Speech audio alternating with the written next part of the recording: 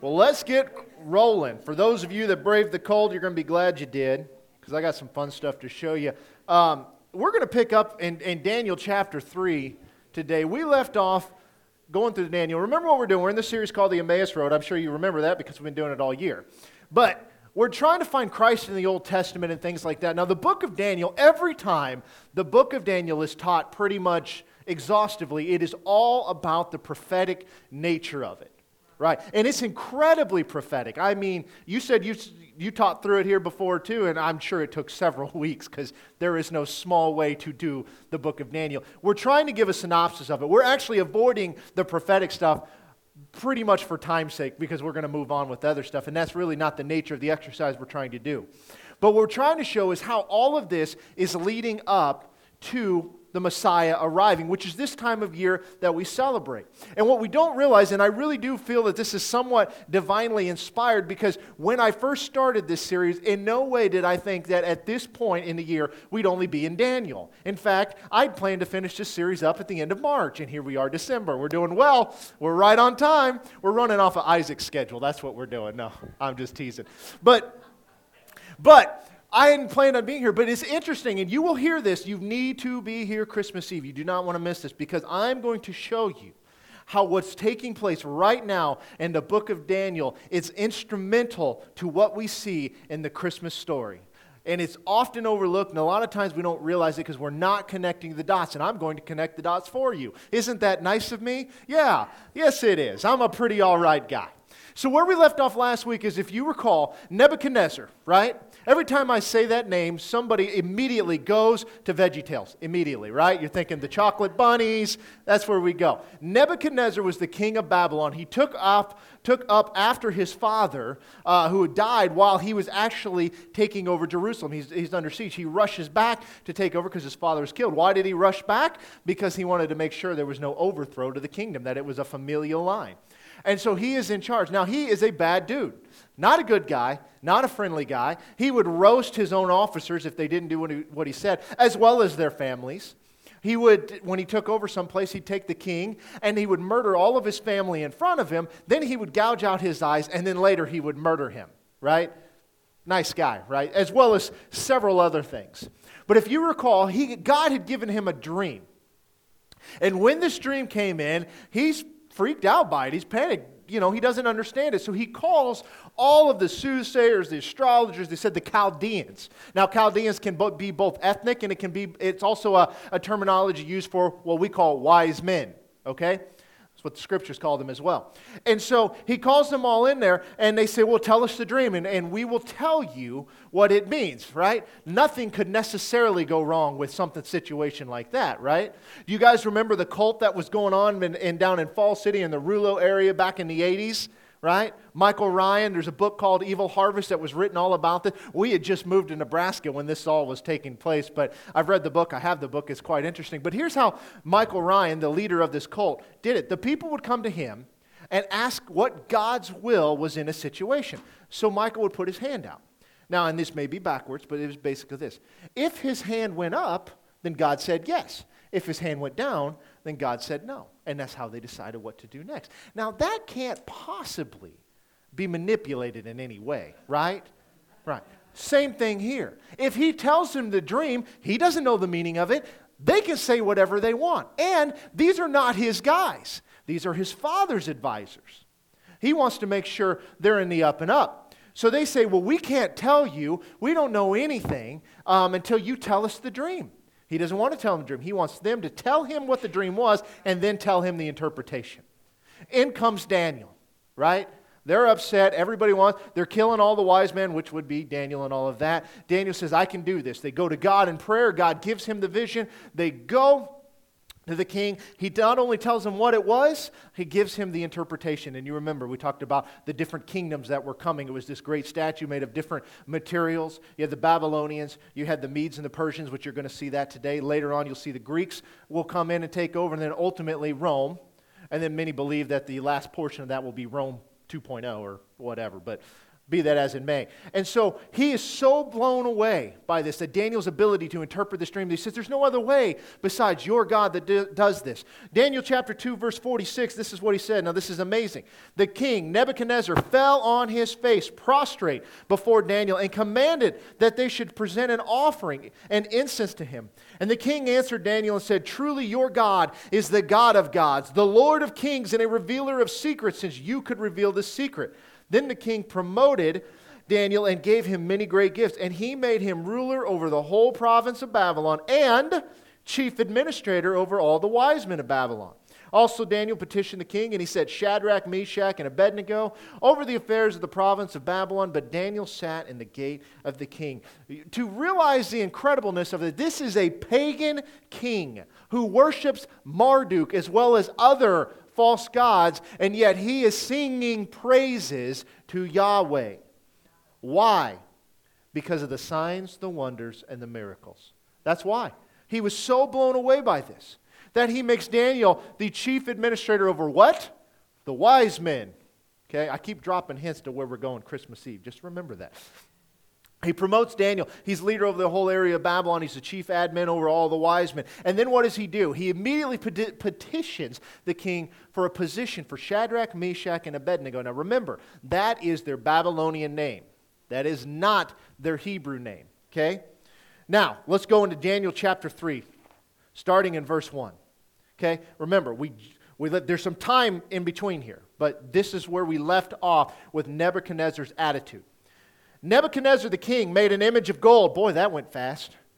Whose height was 60 cubits and its width 6 cubits. He set it up in the plain of Dura in the province of Babylon. And King Nebuchadnezzar sent word to gather together the satraps, the administrators, the governors, the counselors, the treasurers, the judges, the magistrates, and all the officials of the provinces to come to the dedication of the image which King Nebuchadnezzar had set up. So the satraps, the administrators, the governors, the counselors, the treasurers, the judges, the magistrates, and all the officials of the provinces gathered together for the dedication of the image that King Nebuchadnezzar had set up. Wouldn't it have been easier if they just said, hey, and all those guys showed up, but whatever.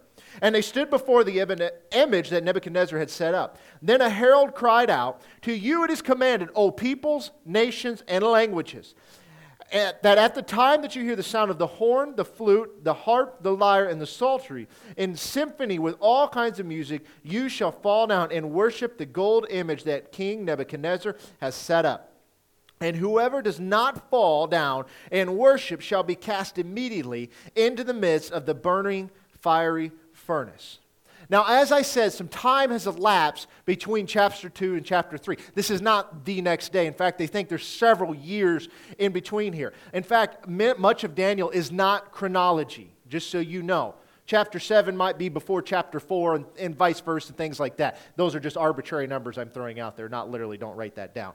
But you see a major contrast in his attitude. Because at the end of chapter 2, what's he doing? He is praising Yahweh. Yours is the God of gods, the Lord of the kings, yours. And yet here he's immediately creating an image out of gold that he's requiring everybody to worship. Remember, Babylon at this point is the nation of Babylon, and it is massive.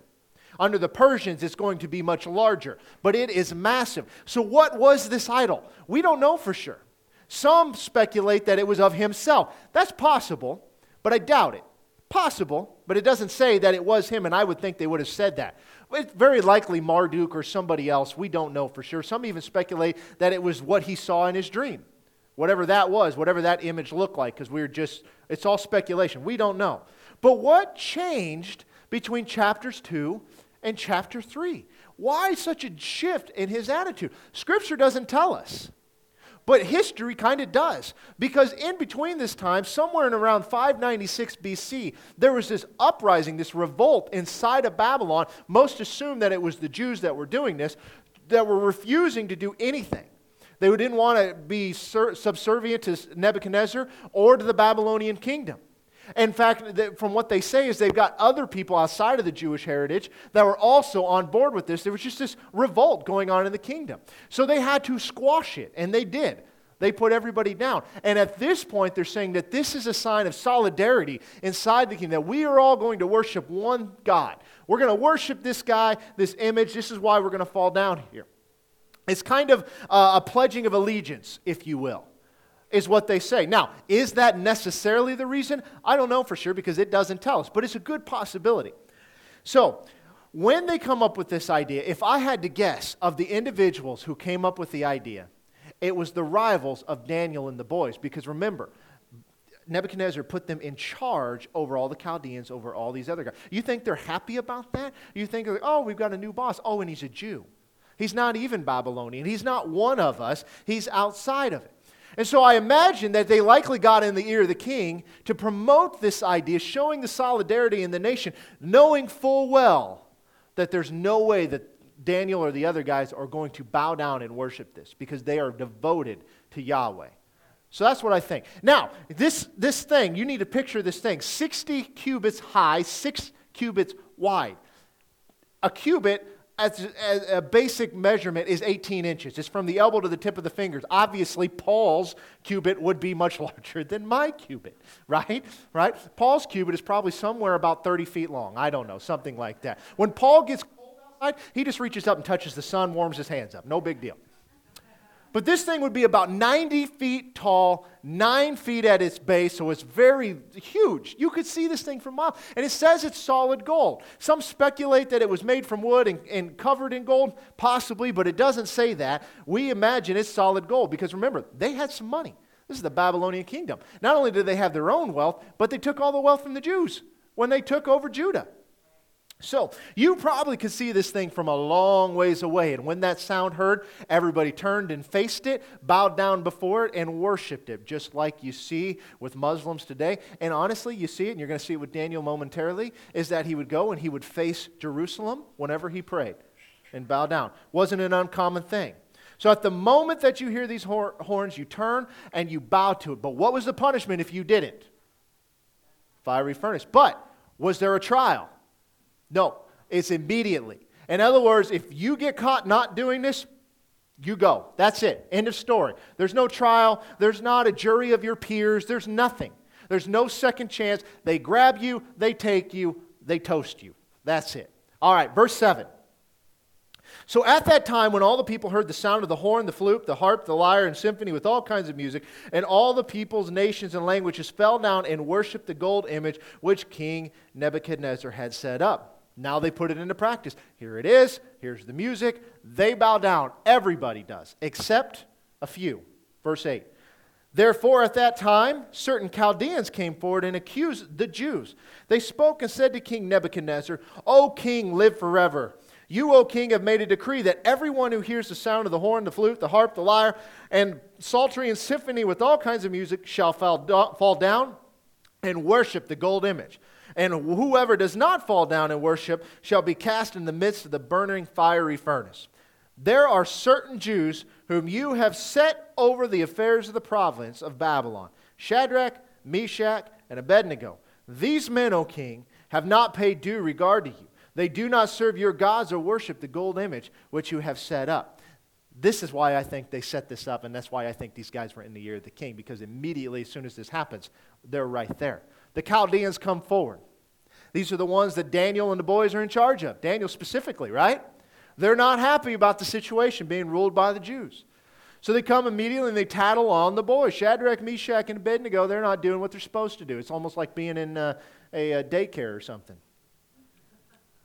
So they basically did this whole thing, in my opinion. This is simply my opinion. It's worth exactly what you're about to pay for it, just to set these guys up, to get them out of there, because they're not happy about it. Let's look at verse 13. Then Nebuchadnezzar, in rage and fury, gave the command to bring Shadrach, Meshach, and Abednego. So they brought these men before the king. Nebuchadnezzar spoke, saying to them, Is it true, Shadrach, Meshach, and Abednego, that you do not serve my gods or worship the gold image which I have set up? Now, if you are ready, at the time you hear the sound of the horn, the flute, the harp, the lyre, and psaltery, and symphony with all kinds of music, and you fall down and worship the image which I have made, good. But if you do not worship, you should be cast immediately into the midst of the burning fiery furnace. And who is the God who will deliver you from my hands? Now let's pause here for a moment, because often we overlook this. What was the punishment for not doing it? It was being thrown in the furnace, right? What kind of trial did you get, or second chance? None. But Nebuchadnezzar is giving them a second chance. That shows you that in his heart, he cared about these guys. They meant something to him because of what they had done previously. He's breaking his own law by giving them a second chance. Now, under Babylonian rule, the king was the law. It didn't matter what he said. He could make a law for everybody else. He didn't have to obey it. So here we see this. This is interesting. He's like, now, we're going to do this again, boys. And if you do it, life is well. Peace be with you. If not, you're out. Now, how the boys respond is quite interesting. Watch this. Shadrach, Meshach, and Abednego answered and said to the king, O Nebuchadnezzar, we have no need to answer you in this matter. If that is the case, our God whom we serve is able to deliver us from the burning fiery furnace, and he will deliver us from your hand, O king. But if not, let it be known to you, O king, and we do not serve your gods, nor will we worship the gold image which you have set up. They tell him off, and he said, if God is able to defend us, great. But if he's not, that's okay. Right? Is that what it says? Nope. That's not what it says. See, I'm going to take this moment to undo a bad teaching out there, because this passage is one of the passages that is often used, saying that God is completely sovereign. We don't know what his will is. You might get healed, you might not. If it be thy will, God will pray for it, but if not. And when you read this quickly, you'll miss the nuance. Okay. If that is the case, our God whom we serve is able to deliver us from the burning furnace, right? And he will deliver us from hell. But if not, that if not is not if not God can deliver us. It's if you choose not to throw us into the furnace. Because watch what it says after it. We do not serve your gods, nor will we worship. If they're thrown into the furnace, there's no more opportunity to fall before their gods.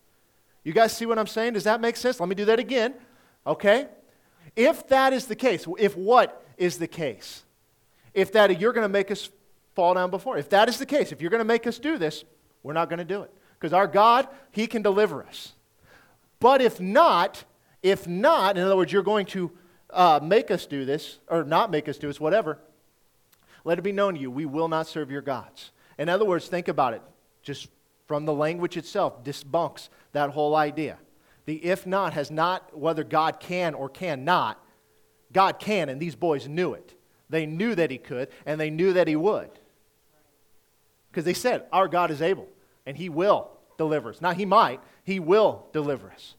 But if not, in other words, if you choose not to make us do this, and you choose not to throw us into the furnace, we will not serve your gods. How do we know that's what they're talking about? Because if they get thrown in the furnace, there is no opportunity to worship his gods. You guys see how that works? This gets thrown out there a lot, and when you read it quickly, it's easy to get caught up in that. This is one of the main verses that gets used when they go to the Old Testament about God's sovereignty, and we don't know his will. We do know his will. We have it written down, right? This is his will. He's there. You guys with me on that? Everybody understand that? Because I don't want to leave you behind. Okay, very good. Common misconception. Now, they often use this as a thing saying that if the boys are waffling and all of that, don't ever fall for that. All right, verse 19.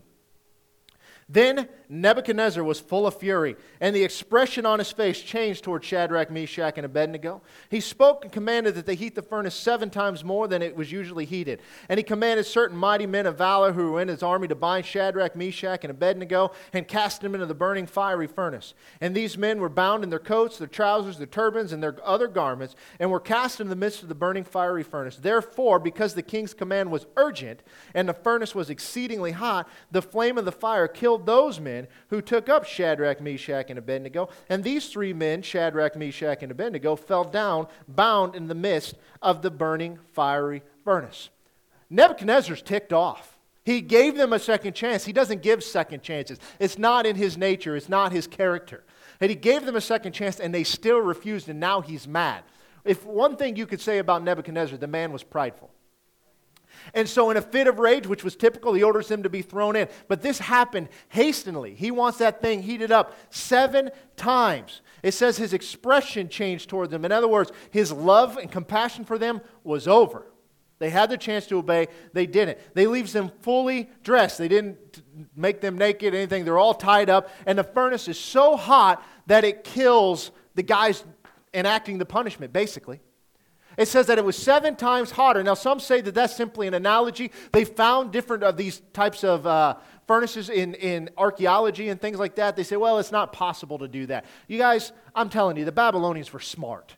Okay? I'm pretty sure they could figure out how to make it 7 times hotter. And these things were used to melt gold and different metals and things like that. They weren't just for cooking people, just so you know. And this wasn't a backyard barbecue. All right? But 7 times hotter. It kills the guys, they throw them in. Watch verse 24. Then King Nebuchadnezzar was astonished, and he rose in haste and spoke, saying to his counselor, did we not cast 3 men bound into the midst of the fire? They answered and said to the king, true, O king.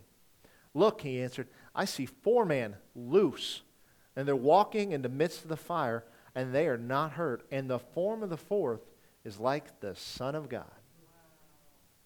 He's shocked. Not only are they in there, but it's almost like they're enjoying it. They're walking around. Like right now, a little fiery furnace outside doesn't sound so shabby, does it? You know, they're out there walking around, and he sees this form and says, it's like the Son of God. Now remember, this part is written in Aramaic, and it may say sons of God, because they don't have the language usage referring to Jesus that the way we do. This is how it gets translated. But in his eyes, there's something special down there. Whether he realizes it's Jesus or not, we know who it was. Verse 26. Then Nebuchadnezzar went near the mouth of the burning fiery furnace and spoke, saying, now pause there. Where did he go near? The furnace, right? That same mouth that just killed the guys throwing them in. Shadrach, Meshach, and Abednego, servants of the Most High God, come out and come here. Then Shadrach, Meshach, and Abednego came from the midst of the fire, and the satraps, administrators, governors, and the king's counselors gathered together, and they saw these men on whose body the fire had no power. The hair of their head was not singed, nor were their garments affected, and the smell of fire was not on them. Nebuchadnezzar spoke, saying, blessed be the God of Shadrach, Meshach, and Abednego, who sent his angel and delivered his servants who trusted in him. And they have frustrated the king's word and yielded their bodies that they should not serve nor worship any god except their own God. Therefore I make a decree that any people, nation, or language which speaks anything amiss against the God of Shadrach, Meshach, and Abednego shall be cut in pieces, and their houses shall be made an ash heap, because there is no other God who can deliver like this. Then the king promoted Shadrach, Meshach, and Abednego in the province of Babylon. Now this is powerful, guys, majorly powerful. Everyone is standing around at this point. It said the governor, the satraps, everybody, they're standing around. They're in utter shock. They don't know what to do, because it says their fire didn't even touch their clothes. Their hair wasn't even singed. They weren't burnt at all. In fact, they don't even smell like smoke. Now, take it from a guy who likes to play with his barbecue a little bit. You smell like smoke. I'll tell you a funny story. We do a pizza party every month for the grade school. And I show up early and I get everything set up. And one of the cleaning ladies had come in. And she's like, man, this room stinks. And I'm like, really? I didn't notice it. And she's like, yeah, it smells like a cleaner or something. Some like carcinogen. And I'm like, huh, I don't smell it. And she's like, huh. Well, she grabs another teacher and she brings her in. She's like, you smell that? And she's like, yeah. It smells like charcoal or something. And I'm standing there, and it dawned on me I was cooking barbecue that day. I'd been out there. I'm like, oh, that's me. Yeah, sorry about that. Of course, the lady was embarrassed because she just basically told me I smelled bad, but whatever. So yeah, there's no way you get around it. I mean, you're around smoke, you smell like smoke. But they didn't smell like smoke. But then this same pagan guy, or king, who had worshipped Yahweh before, now he's back. It's the reversal of the decree he had made previously. He said, all nations, tribes, tongues, people, everybody, you'll worship when you hear the sound. You'll worship this image. Now it's like, you will worship God. Because only he could do this, the God of Shadrach, Meshach, and Abednego. And we know who this is because he says there's no God but Yahweh. There's only one. This is powerful. And said you'll be killed if you speak against him. Powerful story. And so, of course, what do? They threaten. They say, okay, now you speak out against Yahweh. We're going to cut you in little pieces and we're going to take care of you. Typical Nebuchadnezzar.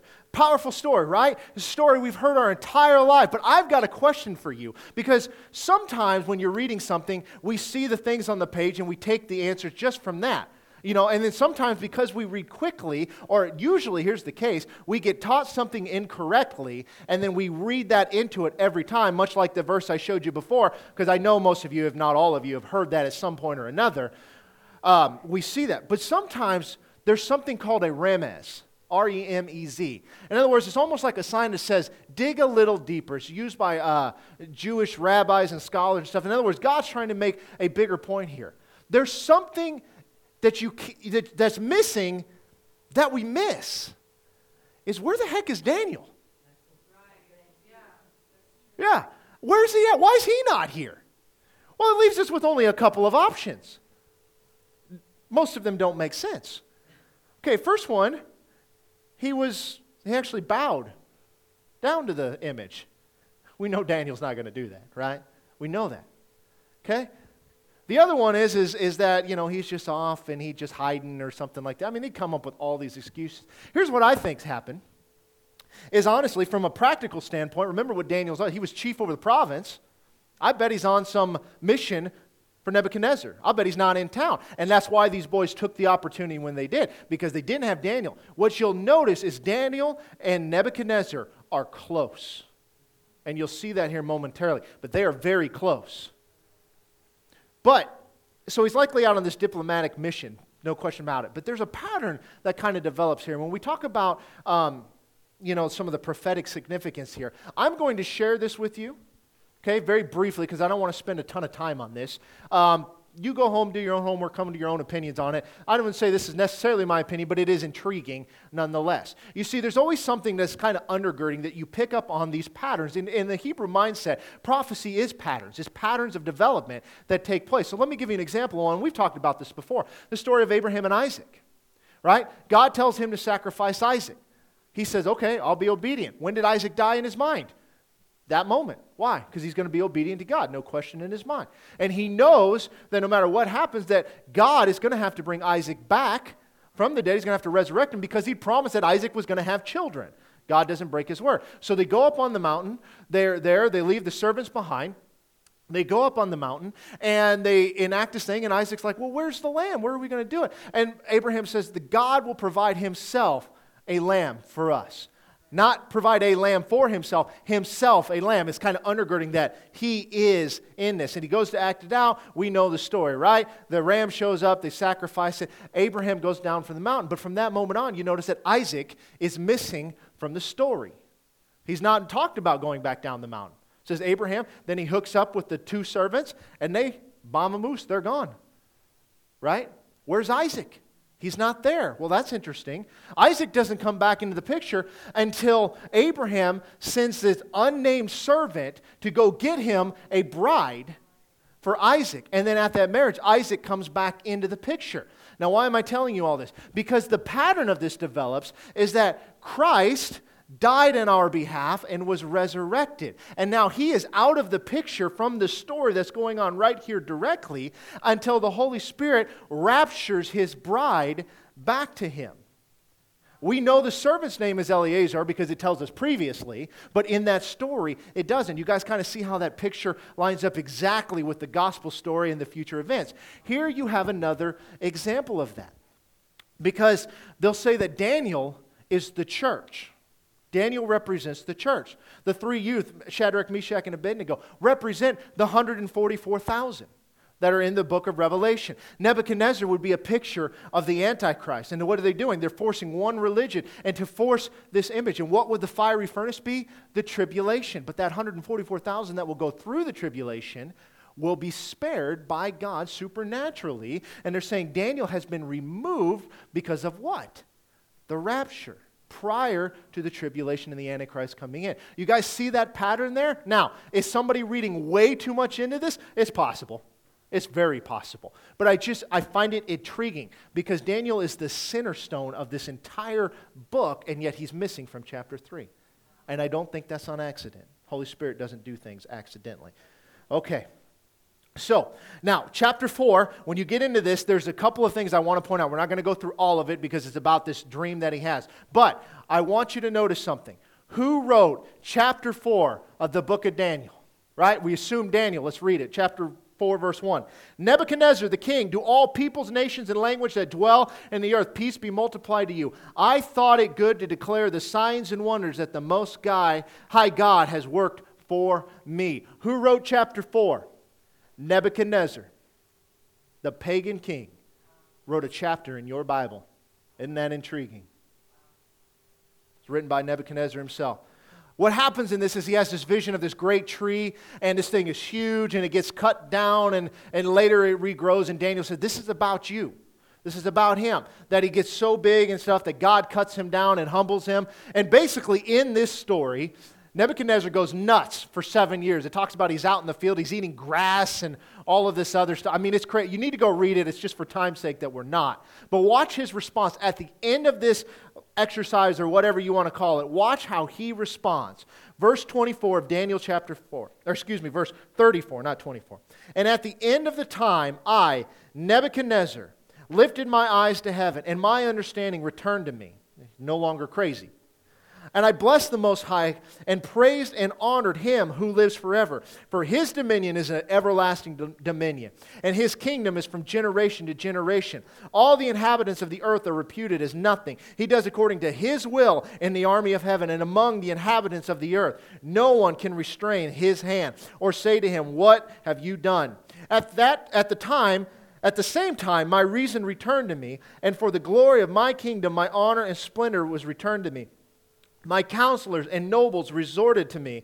I was restored to my kingdom, and excellent majesty was added to me. Now I, Nebuchadnezzar, praise and extol and honor the King of heaven, all of whose works are truth, and His ways justice, and those who walk in pride He is able to put down. This is the pagan king who created an image for all people to worship. He tried to basically sacrifice the boys that didn't want to do it. He writes a chapter in your Bible, and it's all about his story and how he is praising God. And this is the reason that it would not shock me one bit that when we get to heaven, we meet Mr. Nebuchadnezzar. Crazy to think of. You didn't pick that one up from VeggieTales, did you? I mean, it's just crazy, folks. It's amazing. But why did he do it? He humbled him. Now, during this time, it's pretty much believed that Daniel was there with Nebuchadnezzar during that 7-year period, taking care of him day in and day out. They were very, very close. So now we're going to jump to chapter 5.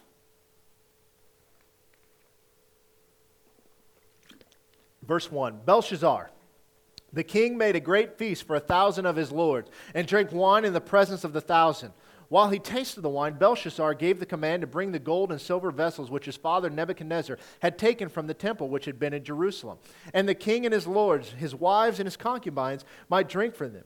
Then they brought the gold vessels that had been taken from the temple of the house of God which had been in Jerusalem. And the king and his lords and his wives and his concubines drank from them. They drank wine and praised the gods of gold and silver, bronze and iron, wood and stone. Now, there's gets some confusion here because his name is Belshazzar. The Babylonian name that Daniel was given is Belteshazzar. Okay, similar but not the same. He is the grandson of Nebuchadnezzar. Now, he is not the king, but he is more like the chief prince here. His father is the king, and we'll talk about him in a little bit. The reason it says father, and you'll notice that all through, is that in Aramaic and in Hebrew, there is no word for grandfather. So it's always father. It can mean a generational thing. But what are they doing? He's up there. He's having a good old time, and they are haphazardly handling all the things that belonged in the temple that the Nebuchadnezzar had taken. But what's not stated here and what's underlying is that in this moment, Cyrus and the Persians are taking over the kingdom of Babylon.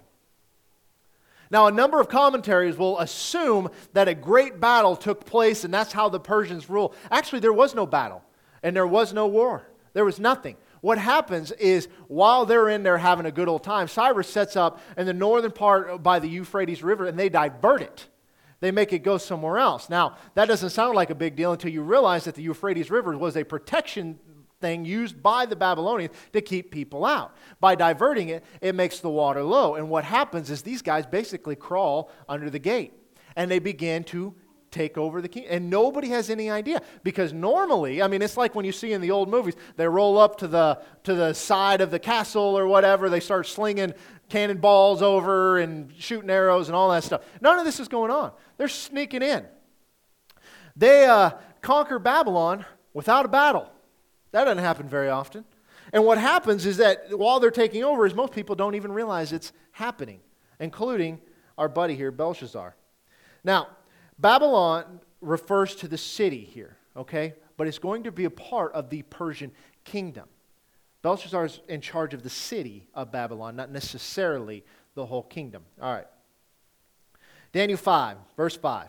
In the same hour, the fingers of a man's hand appeared and wrote opposite the lampstand on the plaster of the wall of the king's palace. And the king saw the part of the hand that wrote, and the king's countenance changed, and his thoughts troubled him, so that the joints of his hips were loosened, and his knees knocked against each other. Now picture this. They're drinking, they're having a good time, they're partying it up. Why? Because they're Babylon. They can do whatever they want. And all of a sudden, a hand appears and starts carving stuff into the wall. Now, it says here, and I think it's an attempt by the modern translation to soften what's going on here, but I think the King James says it a little better. I don't have that here, but I'm going to tell you what it means. But how his countenance changed and his thoughts troubled him, and the joints of his hips were loosened and his knees knocked and all of that. What it actually seems to be saying in the Aramaic here is that his bowels were loosened, if you know what I mean. In other words, bring him a fresh pair of breeches. He's going to need it. He's freaking out. And I don't know about you, but he's well within his right, because there's a hand carving stuff in the wall not attached to anybody. It's a magic hand. It freaked me out too, okay? Just so you know. Verse 6. Then the king cried aloud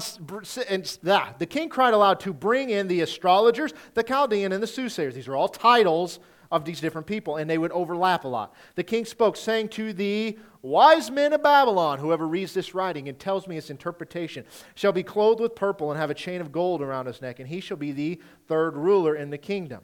Now all the king's wise men came, but they could not read the writing, or make known the king its interpretation. Then King Belshazzar was greatly troubled. His countenance was changed, and his lords were astonished.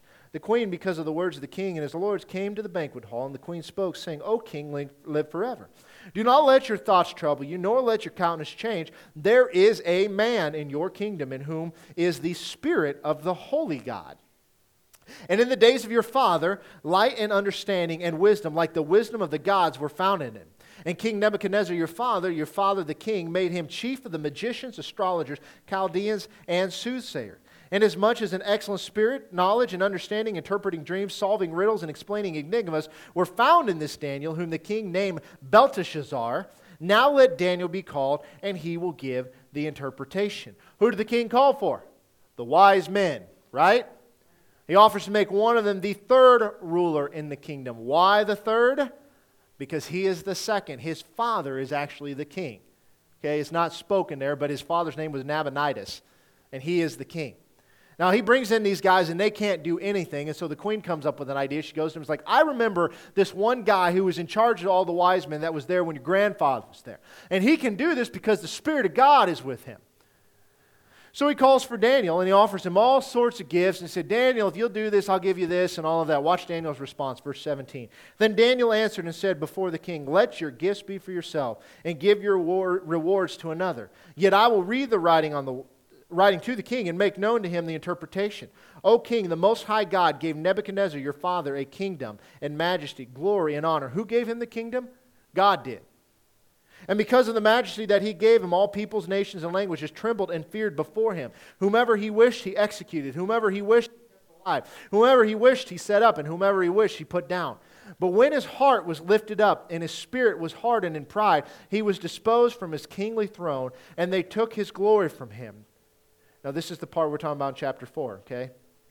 Then he was driven from the sons of men. His heart was made like the beasts, and his dwelling was like the wild donkeys. They fed him with grass like oxen, and his body was wet with the dew of heaven, till he knew that the Most High God rules in the kingdom of men and appoints over it whomever he chooses. But you, his son, Belshazzar, have not humbled your heart, although you knew all this. You have lifted up yourself against the Lord of heaven, and they have brought the vessels of his house before you, and you and your lords, your wives and your concubines have drunk wine from them, and you have praised the gods of silver and gold, bronze and iron, wood and stone, which do not see or hear or know. And the God who holds your breath in his hand and owns all your ways, you have not glorified. Then the fingers of the hand were sent from him, and this writing was written. And this is the inscription that was written. I'm going to attempt to pronounce these, but mean, tekel upharisten. If you got a better way to say it, good for you. Verse 26. This is the interpretation of each word. Mean, God has numbered your kingdom and finished it. Tekel, you have been weighed in the balances and found wanting. Peres, which is the upharisten. your kingdom has been divided and given to the Medes and the Persians. Then Belshazzar gave command, and they clothed Daniel with purple and put a chain of gold around his neck and made a proclamation concerning him that he should be the third ruler of the kingdom. All right, now let's unpack this a bit. First of all, he says, I'm going to give you guys everything. Daniel says, I don't want it. You keep it for yourself. I'm able to do this because of God. He tells the story about Nebuchadnezzar when he goes nuts. And like I said, most people believe during this time that Daniel was right there with him, taking care of him and feeding him and all of that. But all of this is going on because Belshazzar has refused to humble himself before God, even though he knew what happened to Nebuchadnezzar. Didn't matter. So because of this, he's going to be removed. And those three words, Mene, Tekel, and Perez, what we don't know, and this requires a little study, is these are measurements of weight that are used on scales. That's what they were. And so by saying this is that the scales have been weighted, you're out. That's what these things were.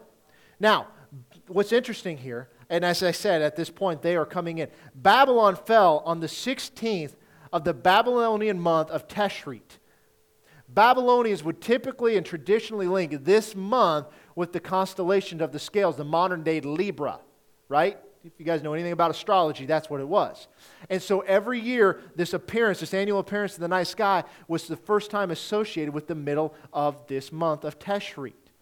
And the court astrologers would know this and would have been a confirmation to them of exactly what Daniel was saying, because it's falling on the very day that they see the scales in the sky.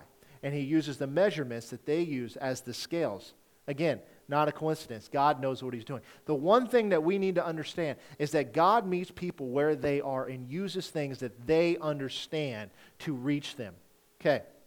Now, the Medes and the Persians would take over the Babylon kingdom here momentarily, but he's going to make Daniel third ruler overall. Now watch what's verse 31. That very night, Belshazzar, the king of the Chaldeans, was slain, and Darius the Mede received the kingdom, being about 62 years old. I mean, this is momentary, the prophecy to what takes place, because God knew what was going on.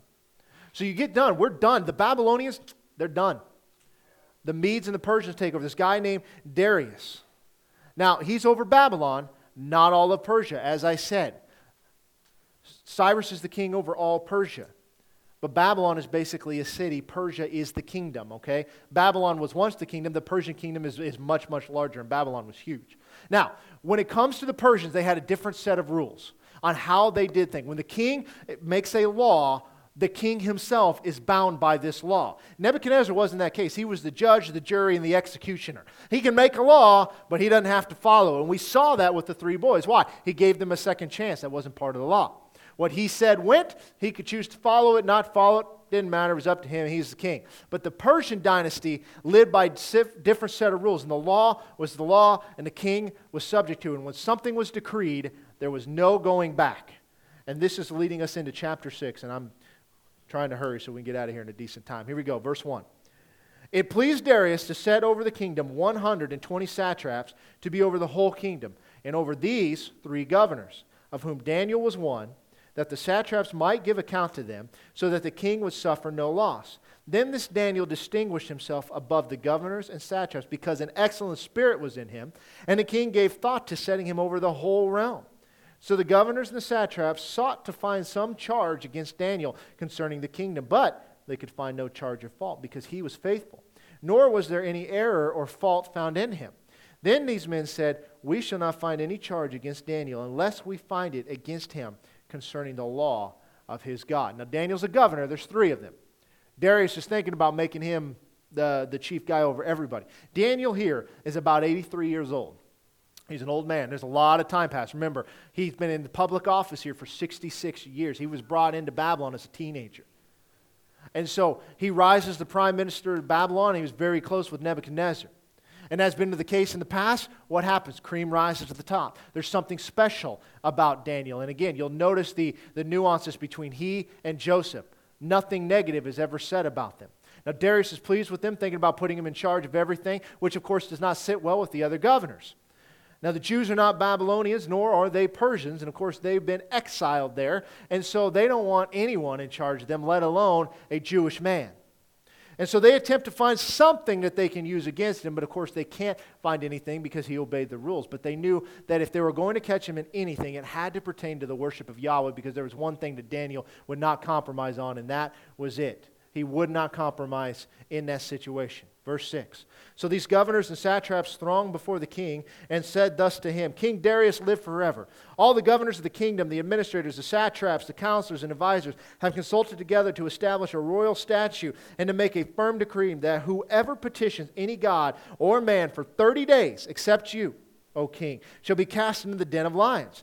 Now, O king, establish a decree and sign the writing so that it cannot be changed according to the law of the Medes and the Persians, which does not alter. Therefore, King Darius signed the written decree. So all these guys come together to come up with this great plan. 30 days. Nobody does anything but worships what you say, King Darius. That's it. But you notice that there was one of the three governors that were missing. It's Daniel. Now, Darius should have picked up on that. Something nefarious, because why? They're setting him up. So you would think Darius would have noticed, because he cares about Daniel. You'd think he'd want his opinion. But for whatever reason, made, Darius goes with it. And again, it said according to the law of the Medes and Persians, which means this cannot be changed. This is it. So if somebody doesn't do this, this is the end of the line. Watch verse 10. Now when Daniel knew that the writing was signed, he went home.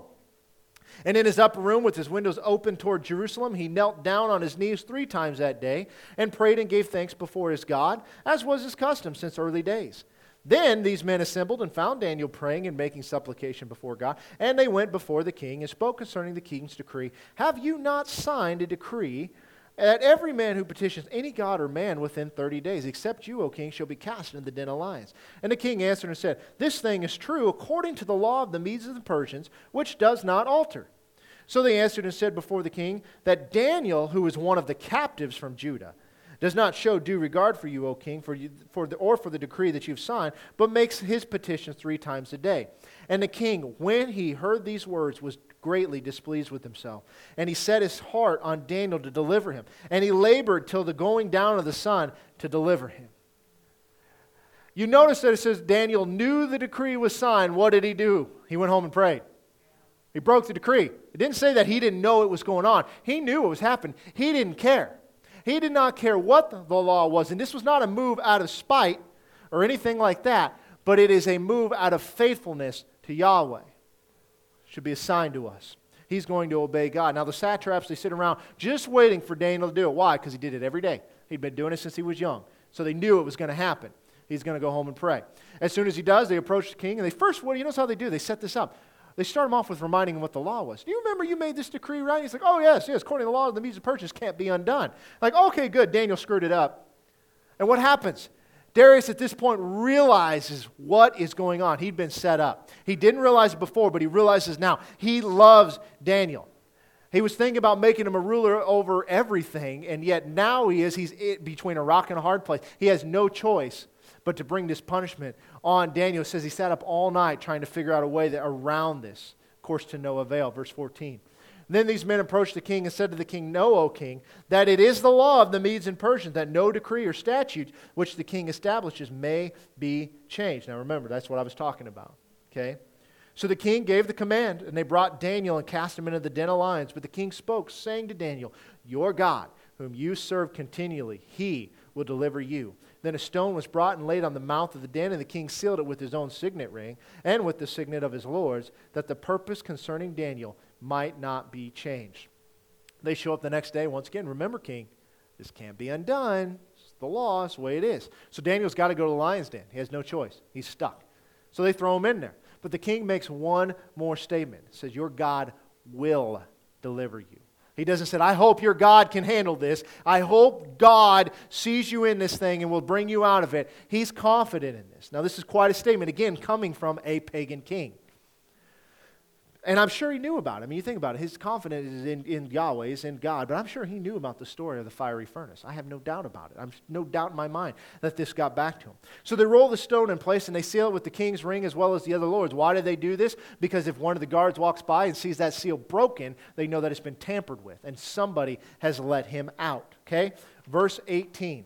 Now the king went to his palace and spent the night fasting. and no musicians were brought before him, and also his sleep went from him. Then the king arose very early in the morning and went in haste to the den of lions. And when he came to the den, he cried out with a lamenting voice to Daniel. The king spoke, saying to Daniel, Daniel, servant of the living God, has your God, whom you serve continually, been able to deliver you from the lions? Then Daniel said to the king, O king, live forever. My God sent his angel and shut the lion's mouth, so that they have not hurt me, because I was found innocent before him. And also, O king, I have done no wrong before you. Now the king was exceedingly glad for him, and commanded that they should take Daniel up out of the den. So Daniel was taken up out of the den, and no injury whatsoever was found on him, because he believed in his God. So now look what happened. Darius is up all night long. He's fasting. Why? He's hoping that this will change something. And his musicians were not brought to him. Right? You know how some of y'all watch TV at night or maybe listen to your radio as you're trying to fall asleep. This is their version of that. He doesn't want any of it. He is completely tormented. He cared about Daniel, and he knew this is bad because he is bound by this law, the law of the Medes and the Persian. And a little fact of irony here, think about this for a minute. I bet Daniel got a better night's sleep than Darius did. Don't think about that, but I bet he did. So first thing in the morning, Darius rushes to the lion's den and he yells, Did God deliver you? And what does Daniel yell back? Yep, I'm good. Why did God deliver him? Because he was innocent.